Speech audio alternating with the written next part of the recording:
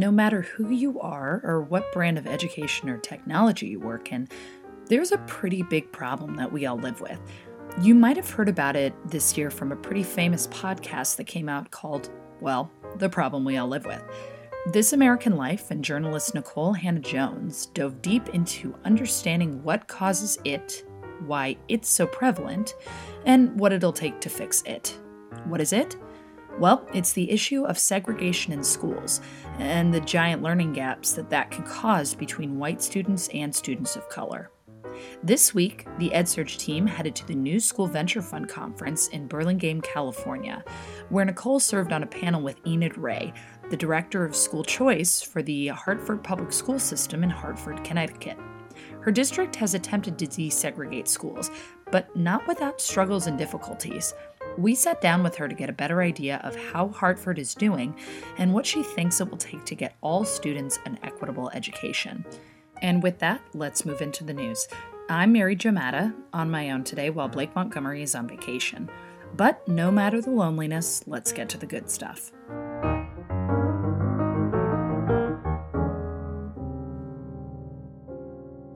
Many EdTech CEOs use the word adaptive almost nonchalantly to describe what they do, writes EdSurge columnist Michael Horn. At the same time, they'll talk behind each other's backs, claiming other tools aren't really adaptive. So what gives? Much as the Christensen Institute, where he used to work, established a lingua franca for blended learning, Horn argues that adaptive learning needs a sound taxonomy, or it's at risk of becoming a meaningless buzzword. Plenty of sensitive data lives in the cloud, but with more than 90% of schools still using USB sticks, portable hard drives, and DVDs to transfer data, well, private information is literally walking right out the door. Mike Baker, founder of Mosaic 451, offers 7 basic but essential things that you can do to protect both faculty and students. The first step, encrypt everything. You can hear the rest of his 7 basic but essential tips on edsurge.com. When it comes to science, technology, engineering, and math, Bill Nye the Science Guy is an expert and an enthusiast, but at his May 5th Stanford lecture, he wasn't running experiments like on his popular 90s TV show. Rather, the Stanford guru delivered several important messages regarding science education, worldwide Wi-Fi inequality, and the realities of disruption.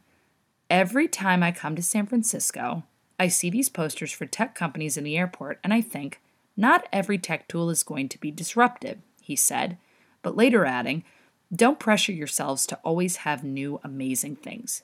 Incremental advances are good. There's a big mismatch among the U.S. teaching profession.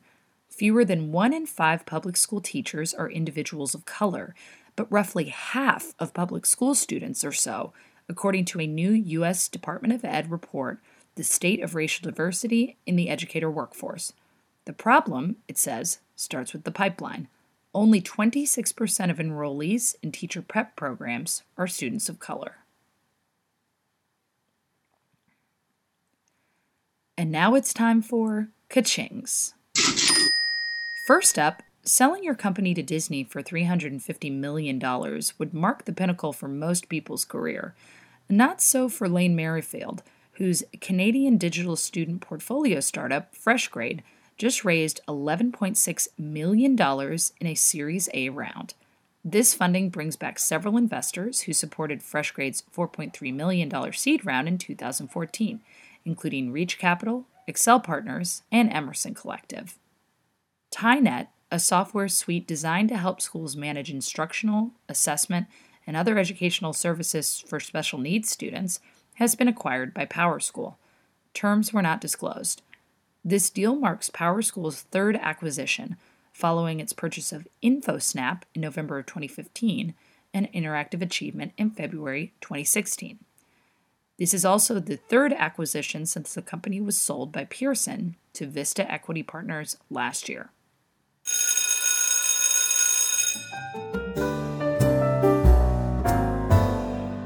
Cities were giving up on integration. There was massive white flight. This is not a time of collective responsibility. And then, even more remarkable, in at least one city in Connecticut, It happened. In Hartford, they went from 11% of their students in integrated schools to nearly half. Now, as you may have guessed or recognized, that's a clip from The Problem We All Live With, that podcast that I was mentioning earlier. And in the podcast, we meet Enid Ray. Now, this woman is no stranger to controversy, and as This American Life described her, she's a powerhouse, a lawyer by training, and now the head of the school choice department in Hartford, Connecticut. Now, in a city like Hartford, where most people of socioeconomic background and race just don't mix neighborhoods, Enid's job has been, at least recently, to market magnet schools to parents and students from both neighborhoods, encouraging them to integrate. Okay, now, first off, before we get to the interview, you may be wondering, EdSurge podcast interviews usually delve into technology, project-based learning, that innovation word, which to this day still confuses me what people really mean when they say innovation. But when it comes to issues of equity and diversity, it's everyone's problem, both yours and mine. Again, it's the one we all live with. So we sat down with Enid to hear how she proved innovative in her approach to segregation, not to mention to ask what it's really going to take to turn efforts in one district into a viral movement. Let's get to the interview. I'm here with the fabulous Enid Ray. She is the executive director of the School Choice Office at Hartford Public Schools in Connecticut. You also may recognize her because she was featured on what I believe was probably the most popular podcast of the year by This American Life, called The Problem We All Live With. And some of what was highlighted was your work with desegregation in your school district. So can you talk a little bit about what that work entailed? What did that look like from the ground? Yeah, I think that the piece on This American Life was so appealing to so many people because, sometimes we talk about integration work, whether it be socioeconomic or racial integration work, and people wonder, well, how does this look like on the ground level? Mm-hmm. What are all the mechanisms and the mechanics that it takes to really make this work happen? And the podcast was really kind of a day in the life of the executive director of choice as I moved through my work. Working with schools, looking at our marketing opportunities, looking at how do we compel families to really think about Hartford Public Schools as a quality, integrated district that has options and opportunities for their students. Mm-hmm. And how does one lead all those schools and parents and kids along that process of desegregation? I mean, you spoke on a panel today about this very idea. It's something that is different for a lot of families, and so what were some of the crucial steps that you felt like were important for you and your staff to take throughout that process? Yeah, I think, part of the work requires us to really be honest and transparent about the fact that we are working against structural issues that don't necessarily always promote the work. In the city of Hartford, the fact that we have a desegregation lawsuit really helps enable the work. Interesting. Because the chef settlement sets goals and expectations in terms of what our schools need to do to achieve integration. And then on the other hand, I think the way that my staff approaches this work is really helping families be the strategic planners of their child's educational future.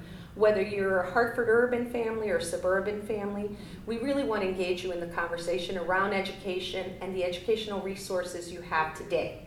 Not the ones you wish you had, the ones that we're perhaps planning for the future for, but the ones that you have today. And how do you access those quality options and opportunities? And you're actually, just right now, you were saying earlier that you are going through the lottery process right now at Hartford. One of the themes that's kind of been popping up at this summit has been this idea of accountability, efficacy. How do you know when you've achieved the success that you want? What does that success look like for you in your district? Yeah, in Hartford, what's unique about it is that accountability structure is already preset for us through the various agreements that are negotiated as part of the lawsuit. Okay. So we are considered a success when our schools are meeting integration at a 25% benchmark. That means that 25% of their school enrollment is not Black or Latino. but could be white, Pacific Islander, Asian. And so that is a very clear benchmark. The reality, though, is that we have some schools that are very successful, that have been awarded through Magnet Schools of America and U.S. News and World Report. They've got accolades up the wazoo. Very successful quality schools. And those schools, while they are socioeconomically integrated, right now are not racially integrated. And so I think we struggle with that challenge of how is success measured in our community? And right now it's measured by an active agreement that really gives us benchmarks in terms of success. How we message that to families, though, is the tricky part, right? That a school may not be compliant, but they are achieving academic success and performance. And so we have to create dual tracks, really, to help families understand, that we in Hartford work not only on performance, but we also have a responsibility to work on integration in a very specific way. I could see it being challenging, balancing that focus on performance with that focus on integrating schools better. Do you find that those two things don't always go hand in hand with each other? Yeah, I do. And what's interesting about this work, at least for us, is that we don't often report on the performance of schools, even in the context of the lawsuit. What we report on is the integration measure. Right. And so there's almost an assumption that integrated schools are quality schools, and in our case they've really turned out to be. But I would say that has to be an intentional piece about the work in other communities as they go about it. It's not just that integration alone will bring quality, that integration alone will bring in, kind of the new norm of expectations and, interaction among students, staff, and parents. Have you noticed that so how long have you been in the district for? So I've been in the district in this role now for 5 years, but I'm a Hartford Public School kid, so I graduated Born and from bred. Hartford Public Schools. So you've seen it from a lot of different perspectives, as a student, as an administrator, you were a parent. Yes. How do you see those different parties approaching these issues? How do you have these conversations with students, with parents, with administrators, and sort of all get them talking to each other and all on the same page? Or do they even need to be all on the same page? Yeah, I think, we try to promote where the points of agreement are. The fact of the matter is, though, that I think in this work, sometimes we have blind spots. And the blind spots are about connecting the kind of aspirational or larger public policy vision of integration and then what actually happens on the ground. Not every parent is happy about this, right? Not every neighborhood sees a potential value in integration, because really to do this work well, all of us have to give something up. That's something that the keynote speakers have really emphasized in this convening. And a lot of what we give up is privilege. And so that's a very tricky place to even get systems to, right? So systems also have to give up their privilege. And in a place like Hartford, where we have 168 or 69 towns and municipalities, all with home rule, sometimes it's very difficult to have this conversation, because what we're really talking about is students crossing town borders, folks feeling like, why do I have to make seats available in my community, or I want to keep my students in my community. And so, we really try to work through those conversations kind of to the best of our ability, because some of it really is beyond what we're able to do in the choice office. But we always try to have the conversation in a real open and supportive, transparent way. And I know that you bring in white families, black families, Latino, Hispanic families, sort of everybody into the fold. One of the themes I've been sensing today from people is that sometimes those conversations do differ depending on where those families are coming from. How do you reconcile all of those different thoughts and backgrounds and maybe fears as well. Yeah, and I think for us, we focus on creating an understanding of, again, the educational resources that the district has to offer today, our efforts, to really create equity and quality options for all of our students. And as the choice director, I try to really encourage families to go see our schools, whether they're considering a neighborhood school or they're considering a magnet or a charter, because I do the lottery on the district side for our charter schools. Okay. I really encourage them to see and visit our schools, and I often use the example, like, when I'm talking before parents, like, how many of you have gotten a recommendation to a restaurant that a friend raves about? And then you walk in there and you're like, oh, I don't know that I really like this place. Well, schools are like that, because what's one parent and one family feels is great about a particular school may not be the right fit for another family. So unless you walk in and soak up the ecosystem, you just don't know. And we live in an urban environment in a capital city that comes with its own complexities of how do you do this work within the perception and the thoughts that people have about the capital city to begin with. So it's a lot of work on engagement, and we work on an engagement continuum where we really try to move families from awareness and consideration of our schools to actually bonding and being advocates for the district. Wonderful. Well, there you have it, boots on the ground from the words of Enid Ray herself. Thank you so much for talking with us. A huge thanks to Enid Ray for hopping on the podcast with us, for all her honesty, and also thanks to everyone else that we interviewed at the New School Venture Fund Conference.